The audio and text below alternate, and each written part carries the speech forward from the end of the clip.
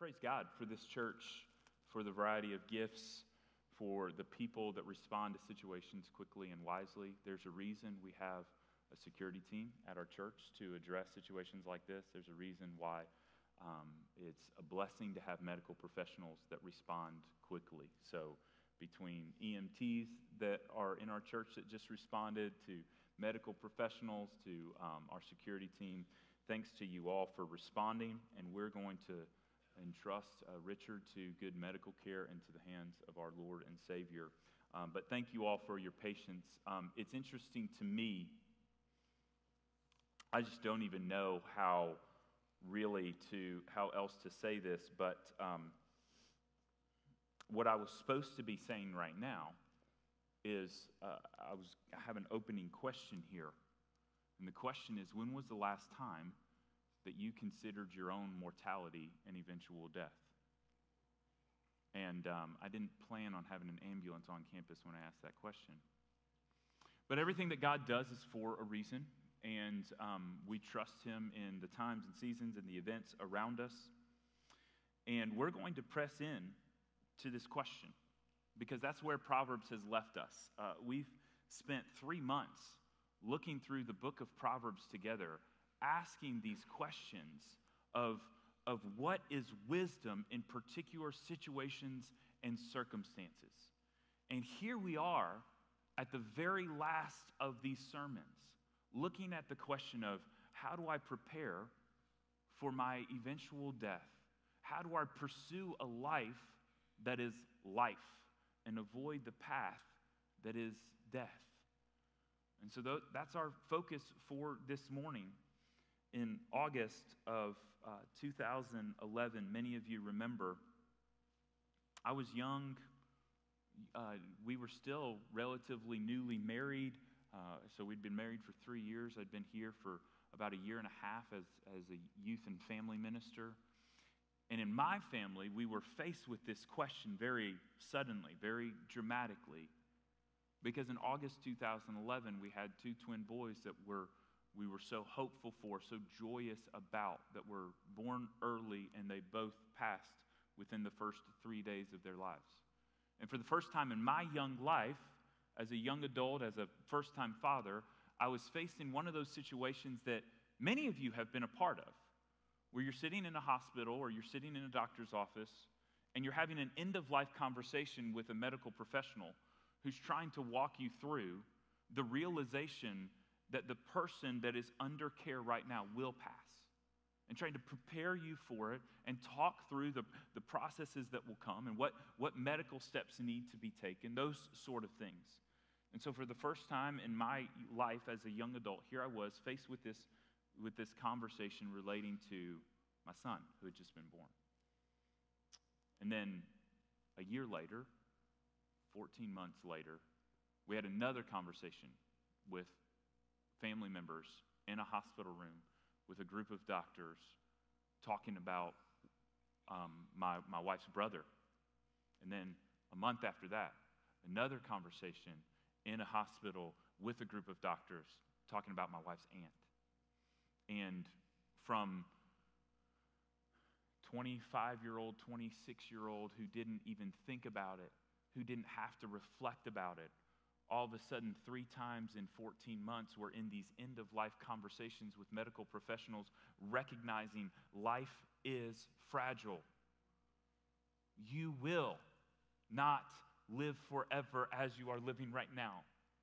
Your body is either growing or decaying. It's those 2 options. And you will pass out of this life, and you will enter into eternity, and there's only 2 destinations. It's a realization that we all have to eventually come to, reflect on, and think about. And what's interesting is I've recognized now over the last 10 years, 12 years as a pastor, that opportunity has hit me more often than I thought it would.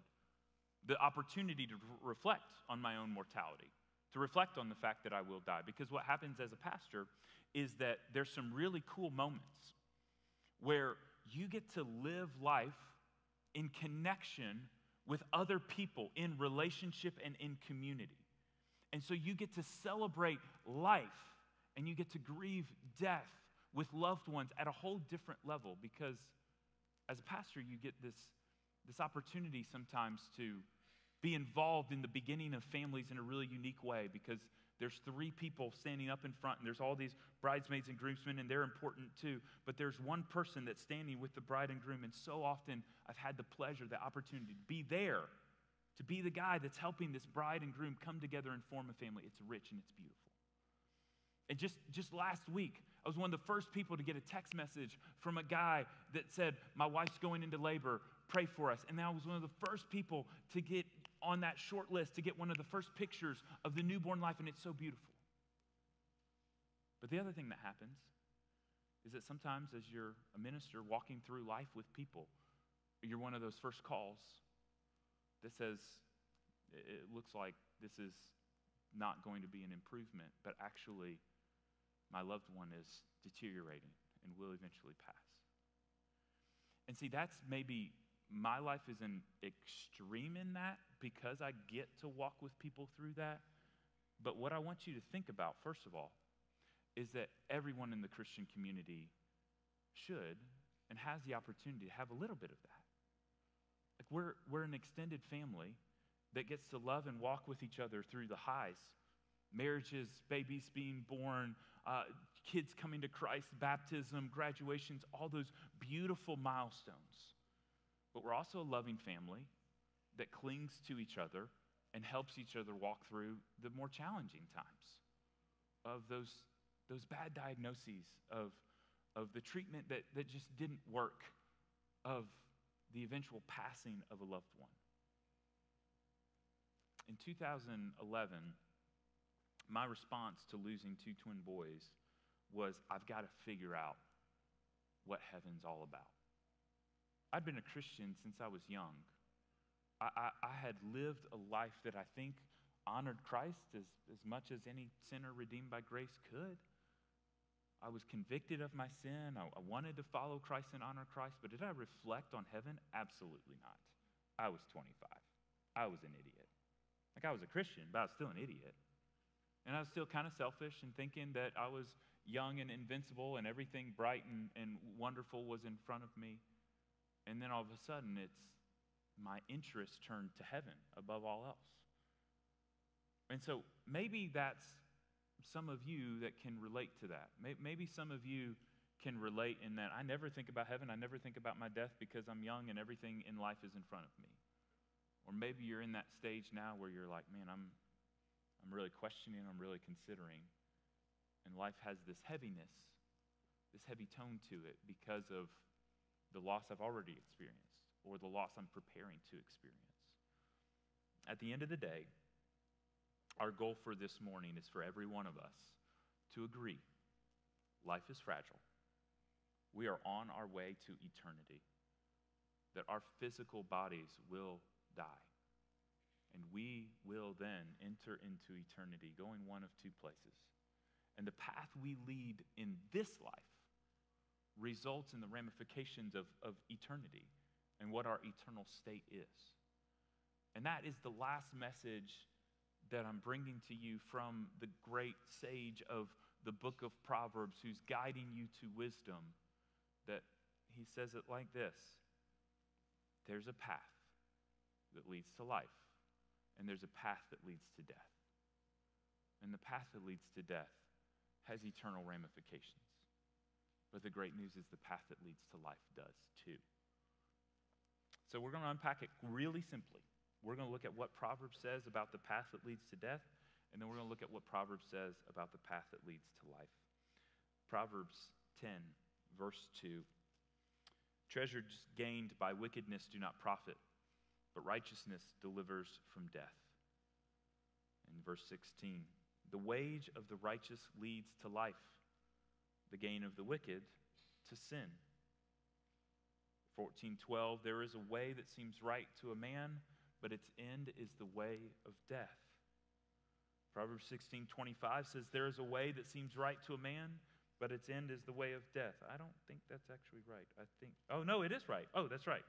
See, now I'm confusing myself in my own notes. that verse appears twice, and I put it in there twice to make the point that it appears twice, and I forgot to make that point. When God says something twice exactly the same way, he wants you to hear it. 14:12, 16:25, exactly the same. Proverbs 19:16. Whoever, and now it's more memorable because I tricked myself with that. Now you'll remember that. Proverbs 19:16.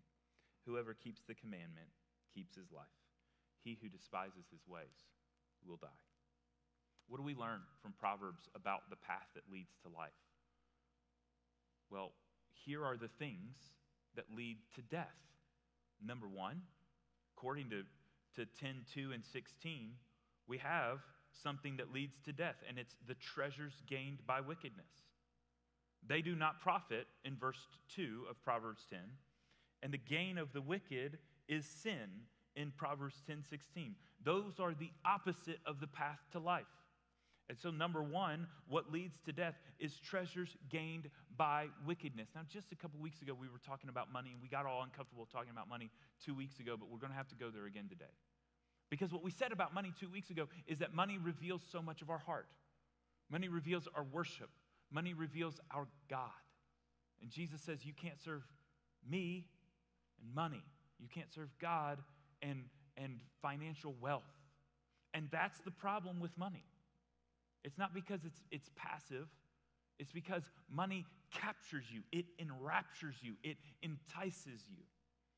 And so what Proverbs is saying to us here, greed leads to death. But it's not just as simple as greed. See, we talked in Proverbs before about what is wickedness and what is wicked gain and those sort of things. And what he's talking about sometimes when he's talking about wicked gain is he's talking about unjust wealth. Wealth that is received by an individual because they cheated, because they scammed, because they had inappropriate weights. And so what they were selling was the wrong amount, and they were kind of cheating the system by having a twisted scale that would steal from people. And dishonest gain, obviously, that's wickedness. That's the path to death. But it's actually deeper than that. The gain of the wicked, or treasures gained by wickedness, can also just be money, riches, wealth that is gained with the wrong God in mind. Because that's the challenge of money, is that when we do it for the wrong reasons, it leads to death. When we do it with a mindset on, let's ask the question this way: what are you working for? Are you working so that you can honor God by providing for your family, by using your resources to honor Him and please Him and build His kingdom? Or are you working so that you can live in comfort, so that you can live in security, so that you can have more opportunities, so that you can have better stuff, a more comfortable home? The reason for your hard work reveals who is at the center of your life and heart. And that reveals who your God is. And so there are people that work hard that make a lot of money because wealth isn't necessarily a sin. But there are people that work hard and make a lot of money out of the desire to honor God with it and to live the path of life and to build God's kingdom and be generous and provide for family. And that's a beautiful thing. And sometimes we can't discern the heart of that person. But there's a person that from outwardly could look exactly the same, but they're not doing it to build God's kingdom. They're doing it for their own pleasure, for their own protection, for their own security. Even the trick of saying wealth provides security has a wicked root, has a sinful root. Because what does Scripture say about our security and our safety? It's not in chariots and horses, as Miss Myra prayed. And it's not in our bank accounts and our 401ks and our investments. Our only hope for security, for protection, comes from God Himself. And so that is wicked gain too. When you don't functionally trust God to keep you secure, but you trust your wealth to keep you secure and protected. So there's lots of different ways to unpack this treasures gained by wickedness. But ultimately, we need to realize that that is the path towards death, towards not being connected to God. Number two, the way that seems right to man. So oftentimes our entertainment, our movies, our music, our books are so focused on self-actualization and kind of self-idolatry and follow your heart, do what seems right to you, do what feels right to you. And the scary part about that is God has something directly to say to that ideology. That following your heart is the worst thing that you can do. Because God says the heart is deceitful. The heart is wicked. And God says there's a way that seems right to a man that leads to destruction. And so the path of life is not do what feels right. Is not do what you think is right.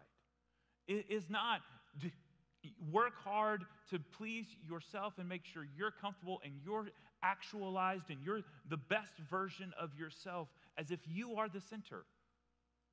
You can't be money-centered, that's point one, and you can't be self-centered, that's point two. God-centered, that's the path towards life. We live in an age in which the popular antidote to the problems we face in society is we just need to let people be themselves. We need to let people follow their hearts, let people do what they feel is right.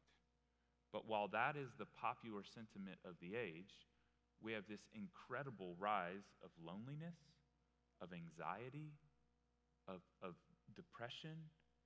And so, is that really the antidote? To tell people to find your truth in yourself, find your truth in your own heart, in your own way of thinking, because it doesn't seem to be addressing the ills of society right now.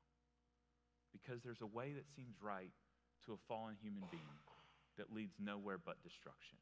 And every single one of us have to wrestle with that.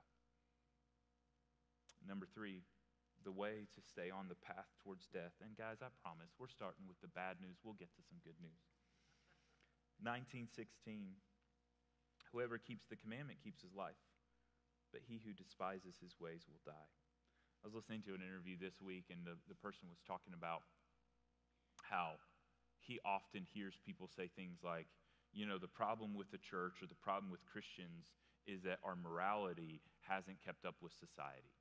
And so we still believe these things that society used to believe, but Christians really need to update their ethics, update their beliefs, because we're regressive now in the eyes of the culture.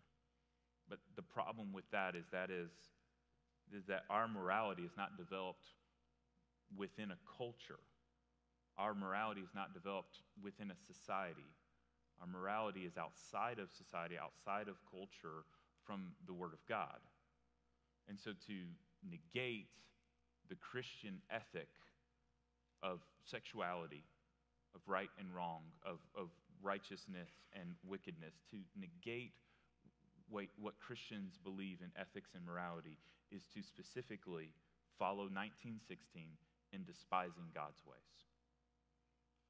He who despises God's ways will die. And there it is. There's the path. I don't know how many times over the last 3 months I have been right here, stepped away from the podium and said, it's like this, guys. There's a path and there's a path. How many times? Anybody counted? I have no idea. I do that all the time through Proverbs. But that's literally the book of Proverbs. There's 2 paths. Pick one. We know really clearly what the path of death looks like. And it's selfishness and wickedness, and it's either man-centered or God-centered or culturally relevant or whatever it is. Any of those 3 points and how you want to apply those scriptures, the way that feels right, the way that feels safe financially, that is a way that leads us to destruction. But God has a better way.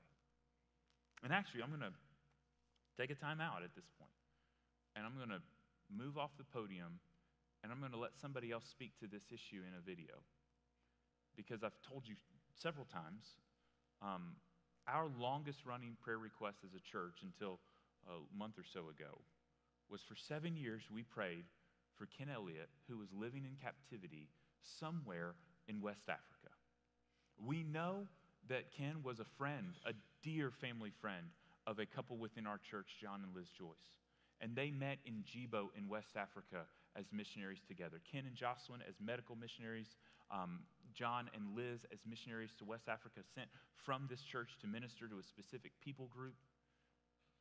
And 7 years ago, 2016, Ken was taken into captivity by radical Muslim Islamic or radical jihadists.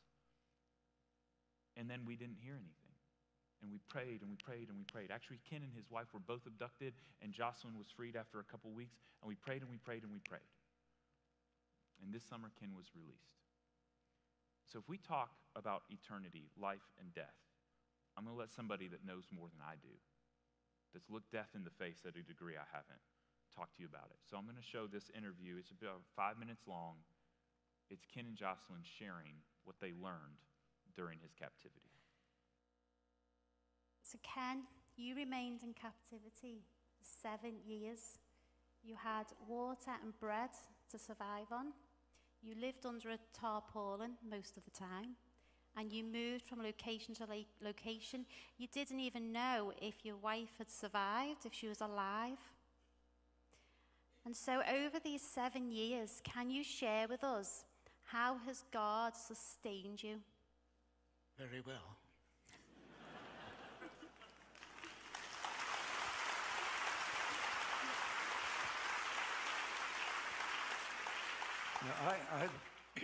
I was convinced that God had a purpose in what was happening, and I had the example of Job, and we had right from the beginning desired that the Lord would be glorified in our work.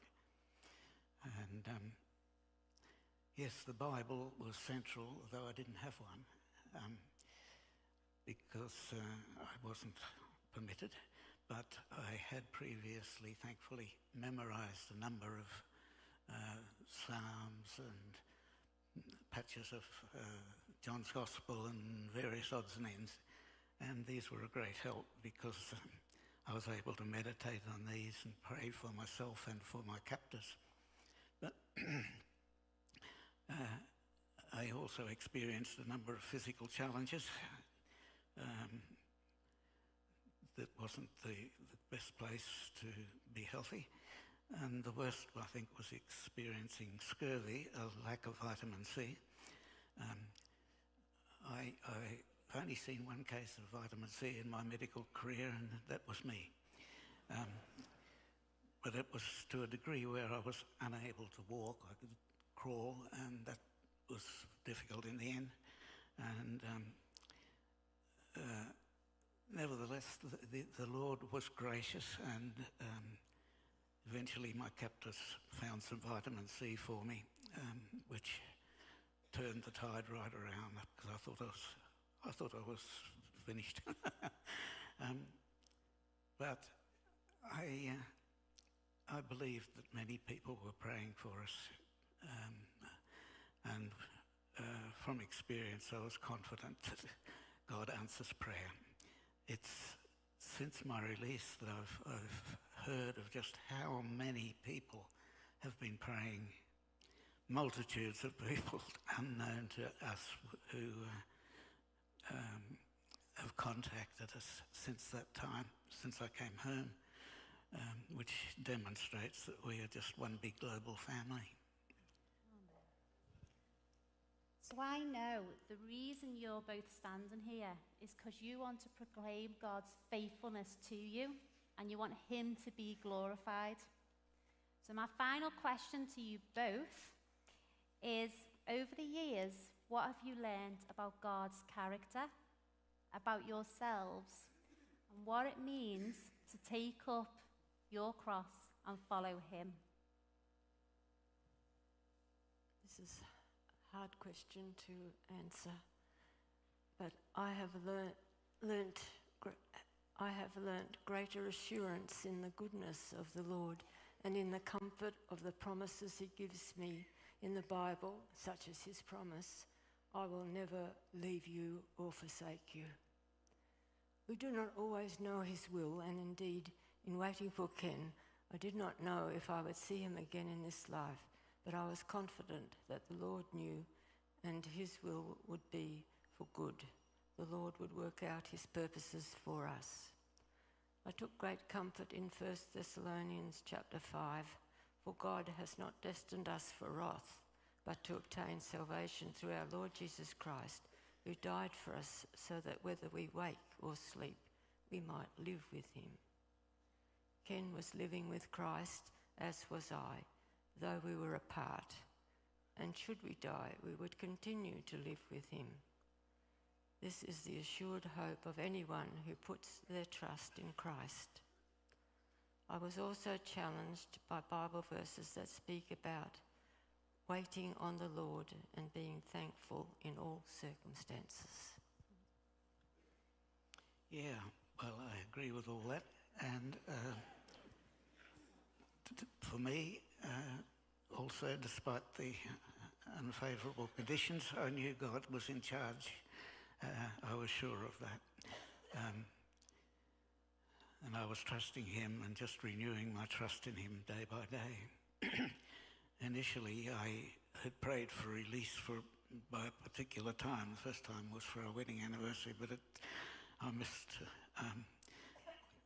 8 wedding anniversaries, I'm afraid, in a row. But the Lord, I believe, has purposes beyond our understanding, and I learned to wait. My experience of God's faithfulness in the hospital work had been proven time and time again, and he hasn't stopped proving his faithfulness and graciousness and love despite our shortcomings.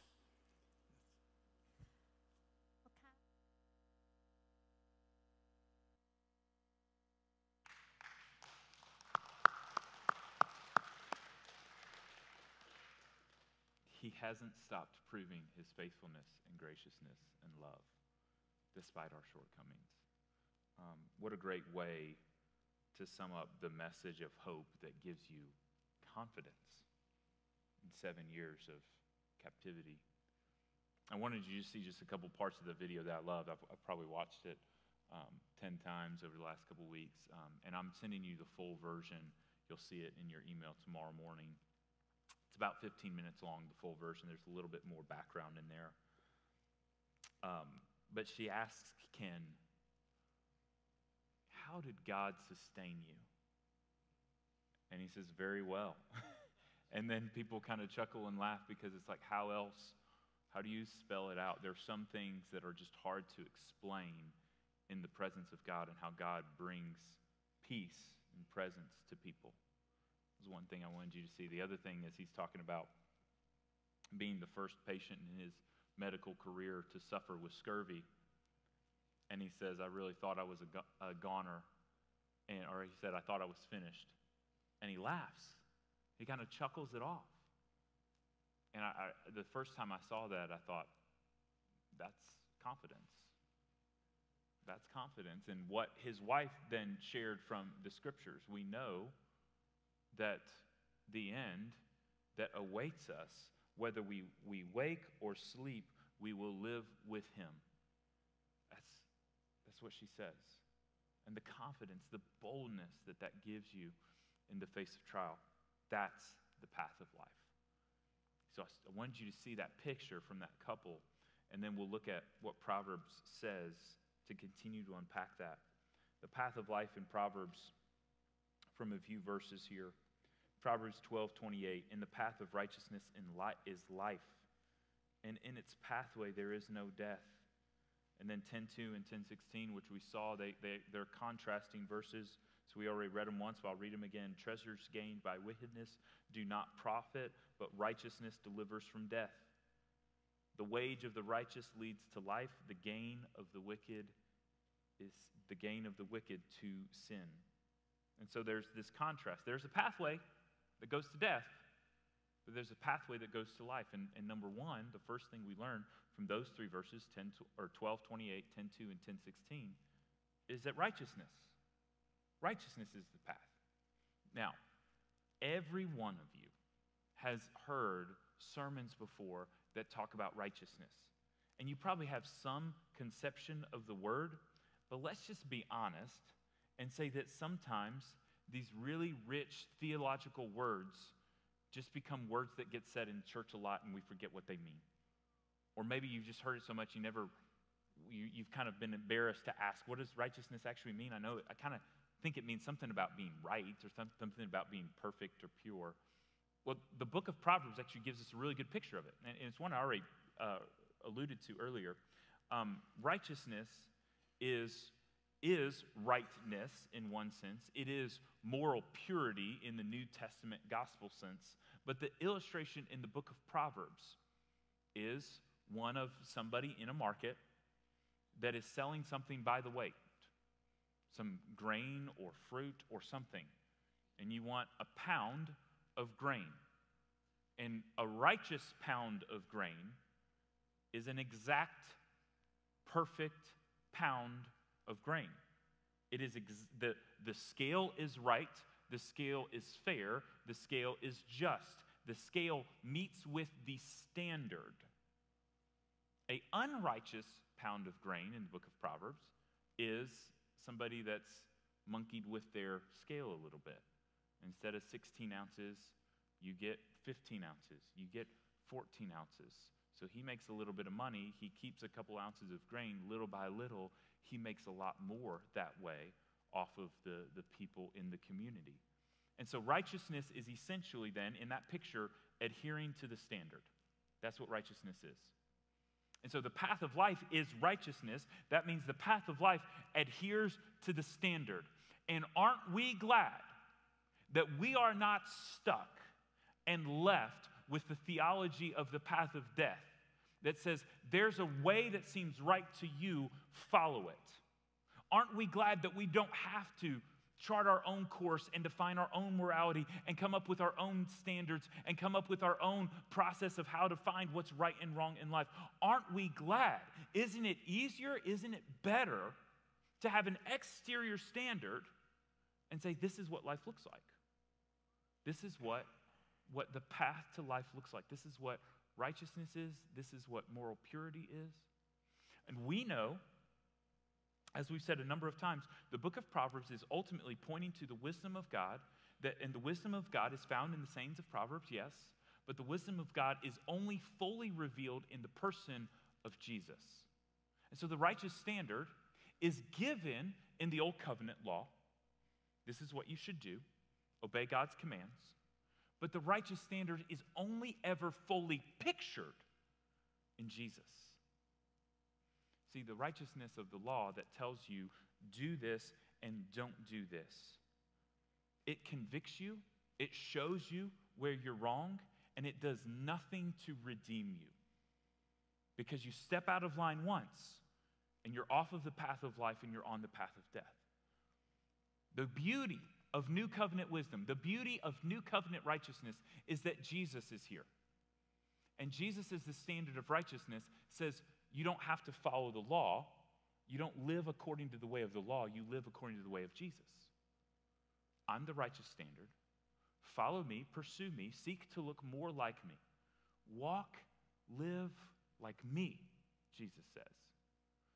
But when you fall short, my righteousness redeems you and brings you back to the path of righteousness, the path of life. So what is righteousness? Jesus. We'll say more about that in a second. Number 2 on here, 19:16, whoever keeps the commandment keeps his life. He who despises his ways will die. So if you keep the commandments of God, the way is life. You despise God's law and rules, it's death. 14:27, number 3. Fear of the Lord. The fear of the Lord is a fountain of life that one may turn away from the snares of death. We talked about this a couple weeks ago when we talked about emotions in the book of Proverbs. I think that's three weeks ago. You can look that up. And we talked about, are we supposed to be fearful? Should Christians be afraid of God? What does the fear of the Lord look like? And here's just the simple picture. The fear of the Lord is God at the center. The fear of the Lord is everything I do in light of the awe and reverence I feel in response to this God whose life I want to center my life around. I want to center my life around who God is, his character, his standards, his teaching, and his revelation. The fear of the Lord is this term in the scriptures for this awareness of the presence of God and the awareness that we're sinners and we've got to do something different with our lives. And so we allow this awareness of God's grandeur and love to compel us to change. So the path of life is righteousness, it's obedience, keeping God's commands, and it's the fear of the Lord, and it's number 4, the teaching of the wise. 13, 14. The teaching of the wise is a fountain of life, that one may turn away from the snares of death. Ultimately, that's the reality. Okay, but here's the problem that we're in. If you look at this path of death as I've laid it out, and the path of life as I've laid it out, most of us, I'm going to assume, myself, I'll just talk about me right now, I'm way better at living the path of death than the path of life. Because if the path of life is obeying all of God's commands, I haven't done very well at that. If the path of life is adhering to the righteous standard in every way, I haven't done very well at that either. If the path of life is always adhering to the wise teaching that is available to me, sometimes I kind of do my own thing and I go off the rails. But if the path of death is doing, working for money and wealth for the wrong reasons, yeah, I've done that before. If the path of death is doing what seems right to man and not obeying God's commands, yeah, I've done that before. And if the path of death is despising God's ways in any one area, I've done that before too. So where does that leave us? Does that leave us off of the perfect way of life and stuck in the path of death with no way to go? Without Jesus, it does. That's the truth. That the book of Proverbs is beautiful. It's full of wisdom. I love it, and I've spent 3 months trying to get you to love it too. But ultimately, without Jesus, this is empty. If the book of Proverbs only ever leaves us with this conclusion, choose this way, and if you mess up this way in any way, then you are by default on the path of death. So, sorry guys, you're on your way to death. If that's all the message of Proverbs is, it's really bad news. But if the book of Proverbs points to Jesus, we should see what he says. So turn with me, and we'll close this way. John 4. John 4, we'll pick up in verse 11. Or in verse 10. I can't help it. I love this woman. I love talking about her. I love talking about Jesus and his interactions with her. And there's something about Proverbs 13, 14 that just mentally sends you to John 4. Because if you want the fountain of life, then we need to see what Jesus says about him being the way and him being the living water. You probably know the story. Jesus is traveling with his disciples, and they say, let's not go through Samaria, let's go around Samaria. And Jesus is like, no, we're going to go right through Samaria. It's fine. We Jews don't interact with the Samaritans. We think they're half-breeds. We think they worship a false God, a derivation of who the God of Israel is. We don't like Samaritans. They don't like us, but we're going to travel right through the heart of Samaria. And they come to this well, and the guys say, okay, we're going to go into town, and we're going to get some food. And this woman comes out in the heat of the day all by herself because the other women in town don't want to associate with her. So she's alone at the well, and in her alone time at the well, here comes this foreigner, this Jew, part of the people group that doesn't like her. They don't get along. And he violates 2 unwritten rules. Number 1, a Jew speaks to a Gentile. And number 2, a man speaks to a woman that's not in his family. And she's like, what's going on here? Who is this guy? And Jesus has the audacity to ask this woman for a drink of water. And we'll pick up from there.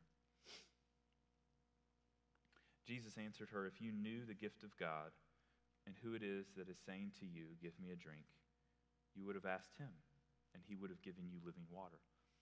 And the woman said to him, sir, you have nothing to draw water with, and the well is deep. When do you get that living water? See, I didn't go back far enough to really capture her frustration here. She's like, this dude is crazy. because he asked me for water.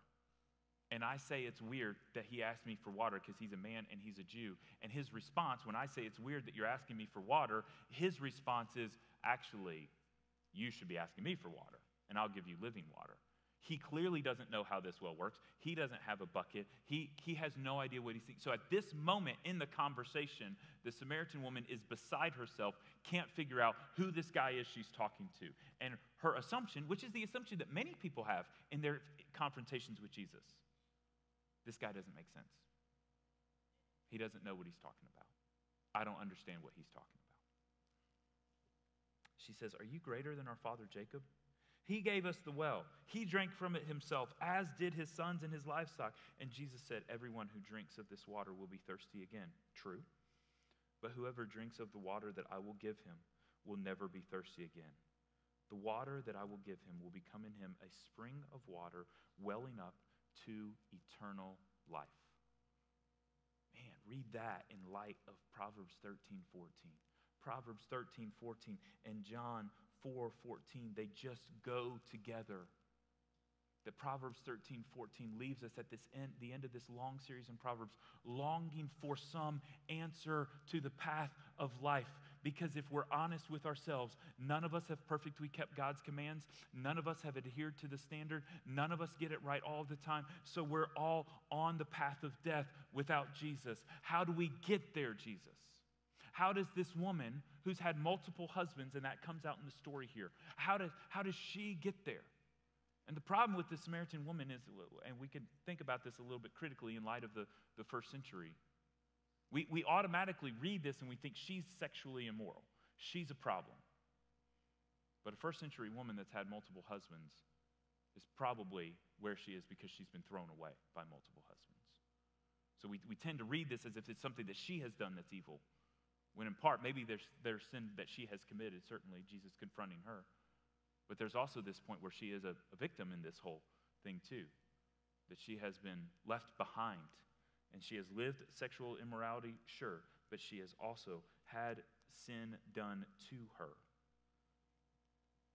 And the woman said to him in response, Sir, give me this water, that I will not be thirsty or have to come here to draw water again.